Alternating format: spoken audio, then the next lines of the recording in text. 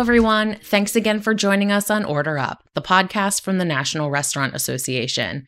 I'm Carly McBride, Marketing Program Manager, and your host for this week's episode. For today's episode of Order Up, I'm excited to welcome Scott Dulch, Executive Director of the Connecticut Restaurant Association.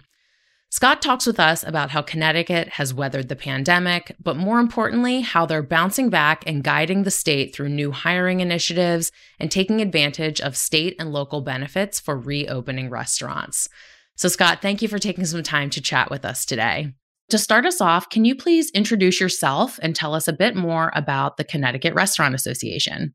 Well, first and foremost, Carly, thanks so much for having me. Yes, I'm the Executive Director of the Connecticut Restaurant Association. We represent the state of Connecticut, as some people in other parts of the country think we're a small state, but we're still 3.5 million people. We have 8,500 restaurants, I guess pre-pandemic numbers.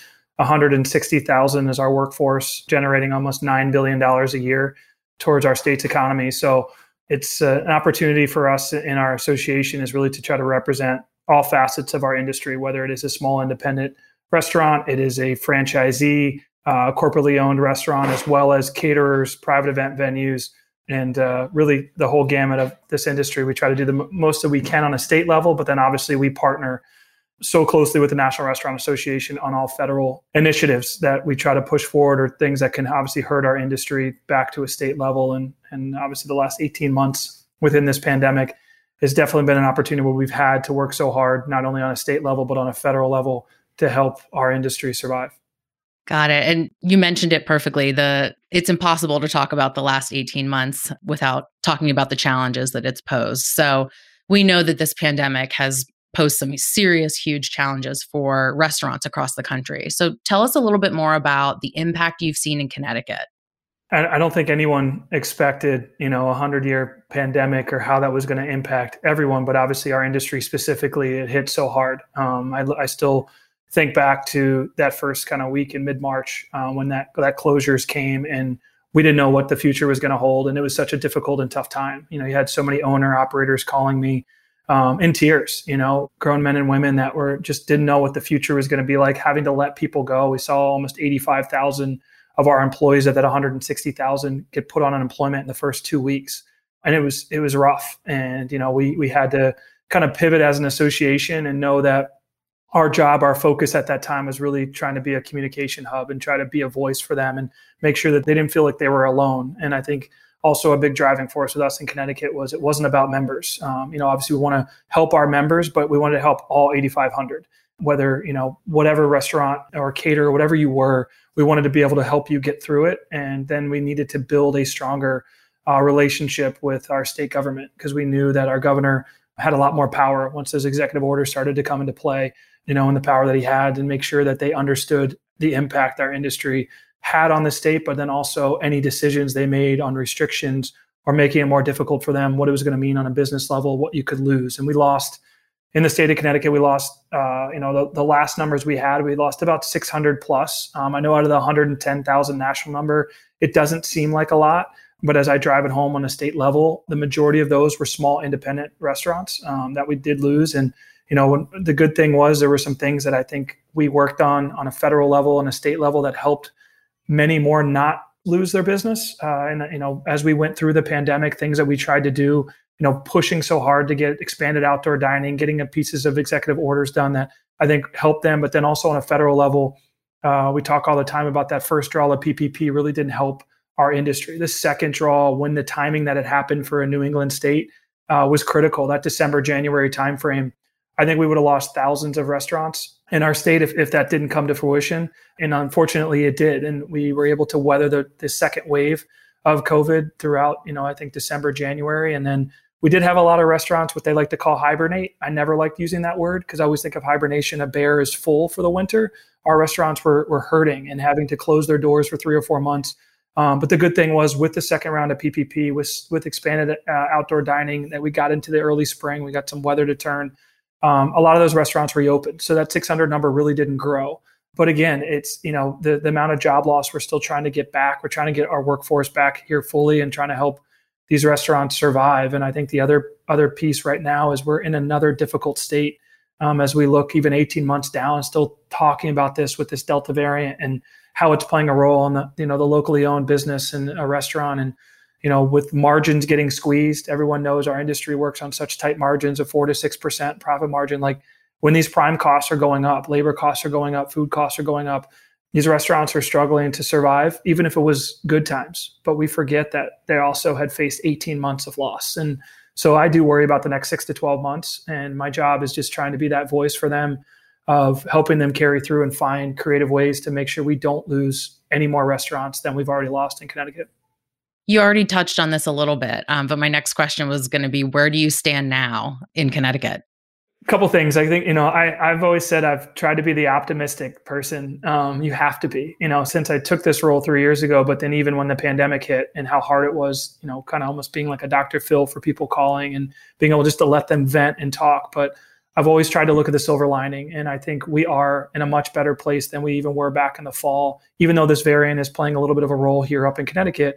But we have a vaccine. And as I look at some of my peers, we lead the country in vaccinations pretty much. We're almost at 80% of adults have, at least 81% have one shot in the arm right now. We're soon to get both shots over the next few weeks. Like, we're not like other states in that. And I think that's going to play a crucial and critical role in hopefully not having restrictions in Connecticut and not having to have restaurants potentially be fearful of 50% indoor, like losing, having to do spacing again or plexiglass. I want to be optimistic on that. But again, we don't have a crystal ball. We don't know what tomorrow holds. And I think that's what makes it so difficult right now is we had a little bit of glimmer with that May 19th date for us is when we lifted all business restrictions in the state of Connecticut. We've had about 2 months of, I guess, not to say normalcy again, but people to stop thinking and talking about COVID and getting our restaurants back. And the demand is there. Obviously, there's still feelers with worker shortage and other things that are going on. But, I worry about, our next kind of 3 months specifically, because our restaurants can't lose confidence and lose demand, because this is a big time for New England with the weather, restaurants to do really well, especially shoreline seasonal restaurants. This is their heart the next 3 to 4 weeks. So I don't know where we're going to go, but I think, I will say confidently that Connecticut is better fit because, and I give our governor a lot of credit of, and we've been a leader with that of pushing, getting more and more people vaccinated, that I hope that helps affect us differently than maybe other states are dealing with this variant. And I know Dr. Gottlieb had made a comment about a week ago saying that he thinks this is the final wave. I knock on wood and hope that he's right.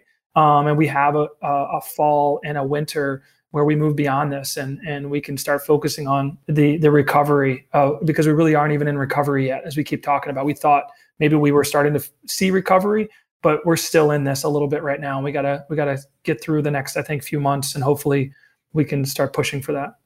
Definitely. That's something to be really proud of, you and your team members in Connecticut. So I did recently hear about the Connecticut Restaurant Relief Fund. Tell us a little bit more about that program and how you've partnered with DoorDash for that.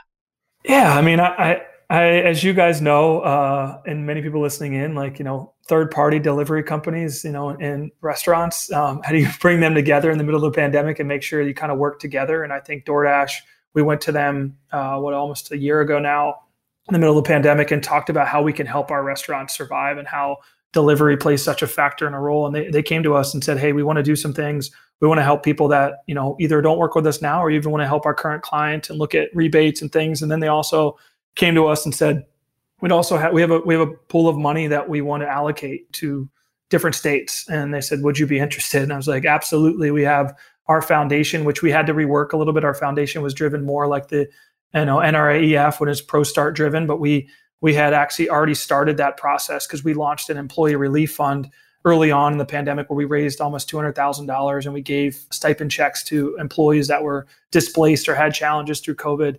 And we had a lot of support there. But then with the Restaurant Relief Fund, DoorDash was like, hey, we didn't know what they were talking about, like 50, 100 grand. And when they came and said, hey, we'd like to give $500,000, it was incredible. Like, I think I fell out of my chair almost on a Zoom call because I know they had given that at Texas, but to say that to a state like Connecticut, we knew what kind of impact it could have. And, their team, with Katie Whitman and others, like working with us, helping set up our foundation and how we did the process of applications.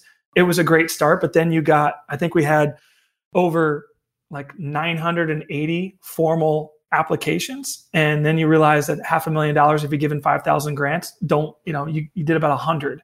And so it's still great to help one person, But, for me, I was like, how do we raise 6-7 million? Because I want to help everybody. And unfortunately, we weren't able to do that. But at the same time, we really worked very hard with the DoorDash team to select people that really had challenges with federal dollars that they maybe didn't receive, or other things that were out of their control, and where this $5,000 would make such a difference. And then what we also tried to do with our team is we did everything we can. I think we hand delivered every one of the checks.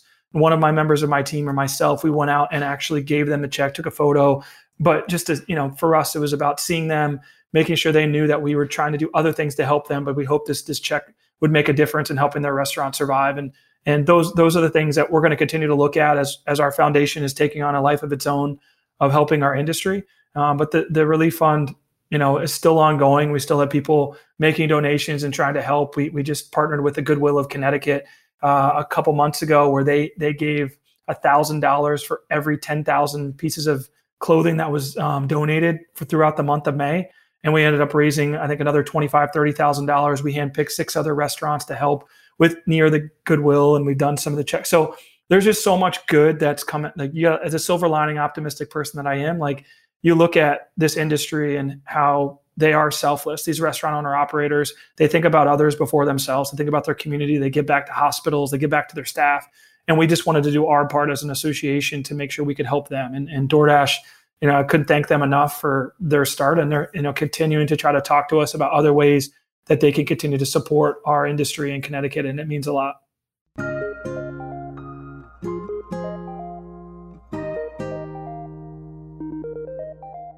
Did you know? The National Restaurant Association produces and hosts several webinars each month to serve and grow the industry. Topics ranging from hiring and workforce, food safety, and the most urgent and relevant policy topics during this turbulent time for restaurants. All previous webinars are also available for on-demand viewing.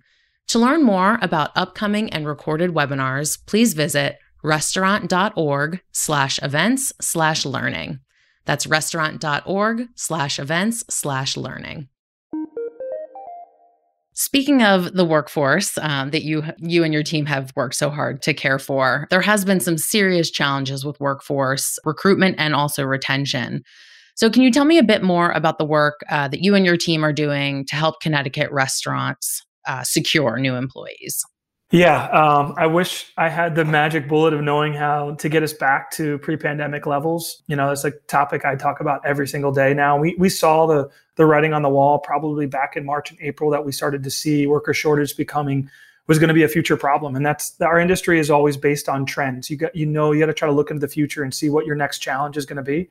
Whether it's worker shortage, food costs, food delivery, now Delta variant, all of this plays a role. But with the worker shortage piece, one of the things that we've tried to do is to try to work with the Department of Labor at a state level, work with our governor directly, and make sure he understands that, we're still nowhere near where we need to be and how it's impacting these restaurants. And we are, as of June numbers, I think we're still 30,000 or 29,000 jobs short of where we were pre-pandemic level. And that's incredible when you think of these restaurants they have the demand, but how are they trying to manage the demand at a 50 or 60, 65% staffing?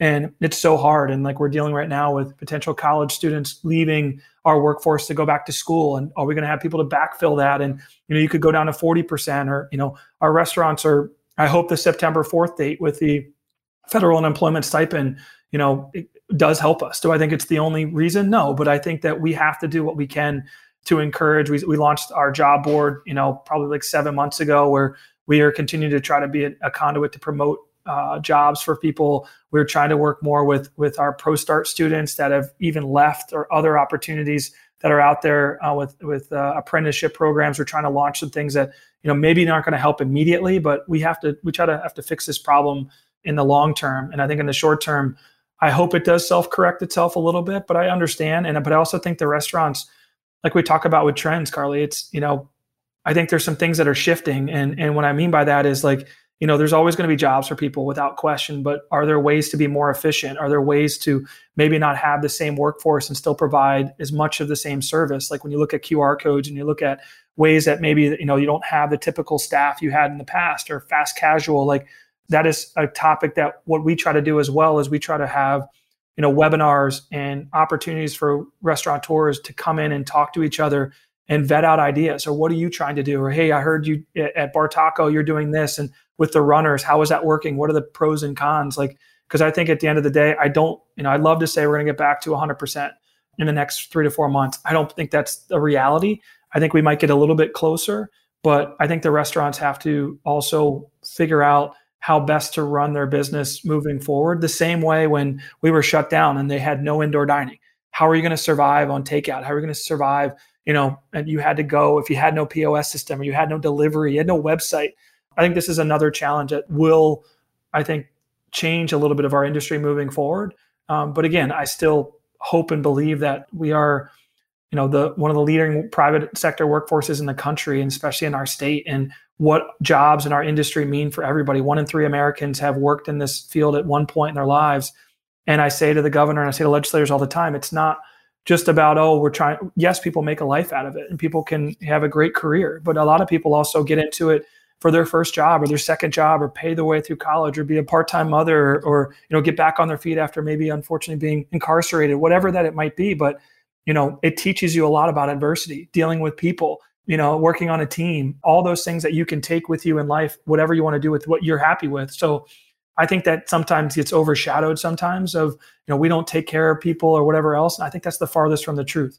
Our staffs in our restaurants are our families.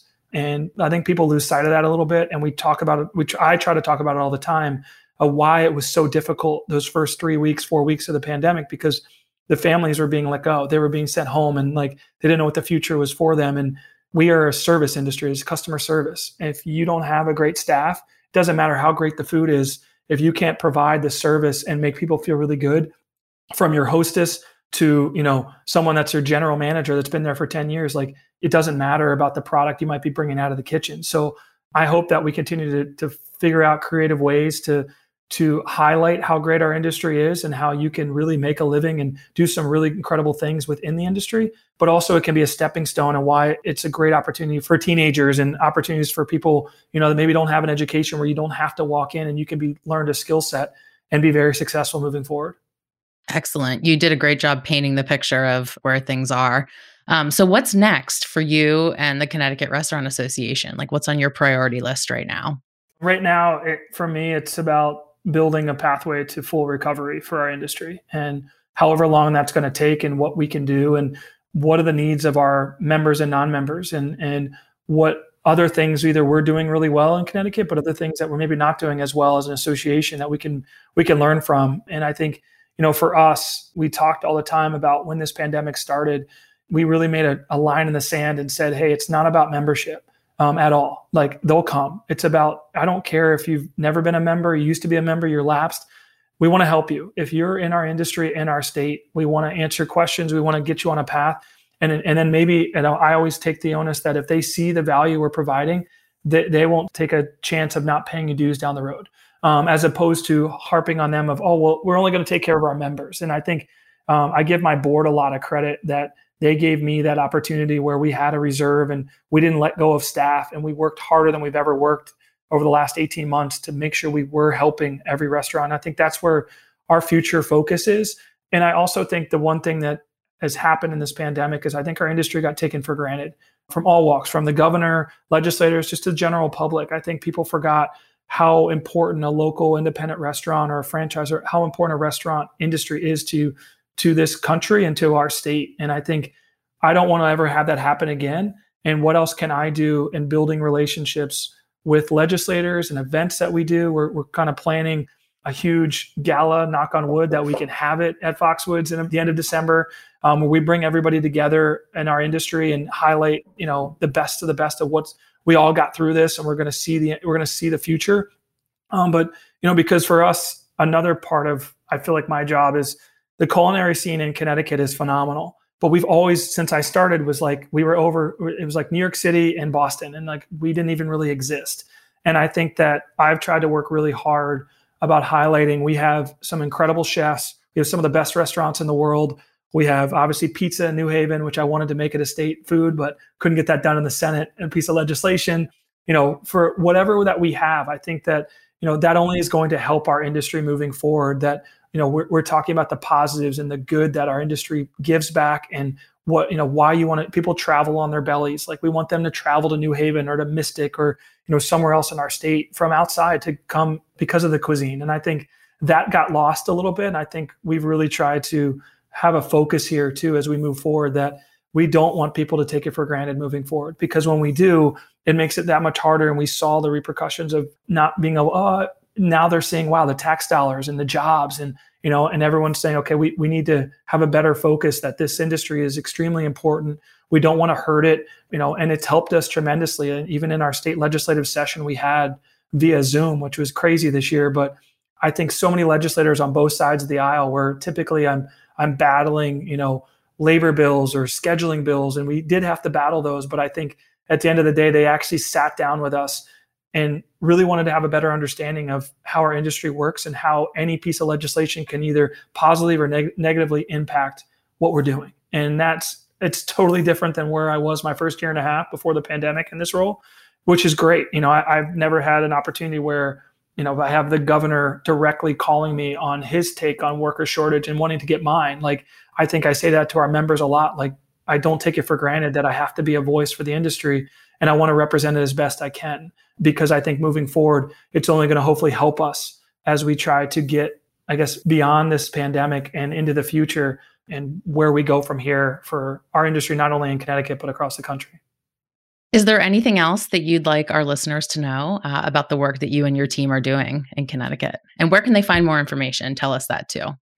Sure. Our website, ctrestaurant.org, needs to be done a little bit better. It needs a facelift, but we're working through that. But at the end of the day, and obviously all of our social platforms we are on. But, I guess for the listeners, as much as I always say this all the time, like I am somewhat of the face, there's so many people behind the scenes that have made these last 18 months better off because of my staff. And because, our lobbyist, my PR person that used to work in the governor's office for 8 years, or to, obviously my board of directors and what they do and their volunteer time to help this industry, and being on so many calls. Like, there's so many people that helped us through this. And even the team at National, I think that a lot of people lose sight of, when I talk to restaurant owner operators, they're like, oh, well, I see the National Restaurant Association is just representing the bigger brands and the corporate, and it's the farthest thing from the truth. And I think that's another piece that I feel like, as I've talked to Tom Bonet and Mike Watley and Sean Kennedy, like, we need to continue to change, because our association wouldn't be where it is without National. And I wholeheartedly know, for me as a fact, in the 3 years, the things they've done to help us and reach out to us and fight on a state level. They care about state issues because they know it can impact another state or can impact on the federal level. But, I think that people lose sight on a national level about, well, I'm a member of the National Restaurant Association. What does Connecticut do? Or the flip side, I'm a member of Connecticut, but why do I have dual membership? Why does it matter? And I think that, my job is to make sure people understand that, when things get done down in DC, and Sean Kennedy's team is working so hard, yeah, I'm calling my 7 delegates, which I'm reaching out to again today, about RRF replenishment and how important that is for survival of, we have 2,000 businesses, we had 1,300 businesses that receive money, and which is great for them, but we had 2,000 that got nothing. And so we know that I couldn't go to DC by myself and do this. Like, the team we have at National that has been fighting for well over 100 years on issues, they represent all of us. And I think that my job as a CEO in a state is to make sure more and more restaurants in Connecticut, but even in regional restaurants that I talk to, understand that. Because we're only going to be stronger with one voice. And I think we did a really good job, and National owes a lot of credit to them, of working through that and kind of changing in the middle of a pandemic, that, we are so much stronger when we go after an initiative together and we get everybody behind it. And National isn't just a franchise and chains, and they're important. Don't get me wrong. Like in how great their team is of Mike getting me in contact with, whether it's a Dunkin' Donuts or Wendy's or McDonald's or Starbucks, because there's issues that will affect the smaller guy, but also everybody in what we deal with. So I think that's a piece, Carly, that I think moving forward is partly my initiative as well, but making sure that we continue to build those relationships with all of our state associations. We have 52 of them. We have all 50 states. We have DC and Puerto Rico. The CEOs have done phenomenal jobs, but the more that we continue to work together and then in lockstep with National, we're only going to be stronger moving forward. And I'm looking forward to, where we go from here on that. And I think the opportunity that this pandemic, as you look at silver lining, it opened a lot of people's eyes and changed a lot of things, I think, for the better of everything that we're going to do moving forward for this industry. Well, Scott, you clearly have a lot on your plate. You're a busy guy, and we cannot thank you enough for taking some time to speak with us about the great work that you and your team are doing in Connecticut. So thank you so much for chatting with us, and have a great day. Did you know the National Restaurant Association produces and hosts several webinars each month to serve and grow the industry? Topics ranging from hiring and workforce, food safety, and the most urgent and relevant policy topics during this turbulent time for restaurants. All previous webinars are also available for on-demand viewing. To learn more about upcoming and recorded webinars, please visit restaurant.org/events/learning. That's restaurant.org/events/learning. Thanks so much for listening to Order Up, the podcast from the National Restaurant Association. Follow us on your favorite podcast player and find out more at restaurant.org/podcasts. Episode produced by Dante32.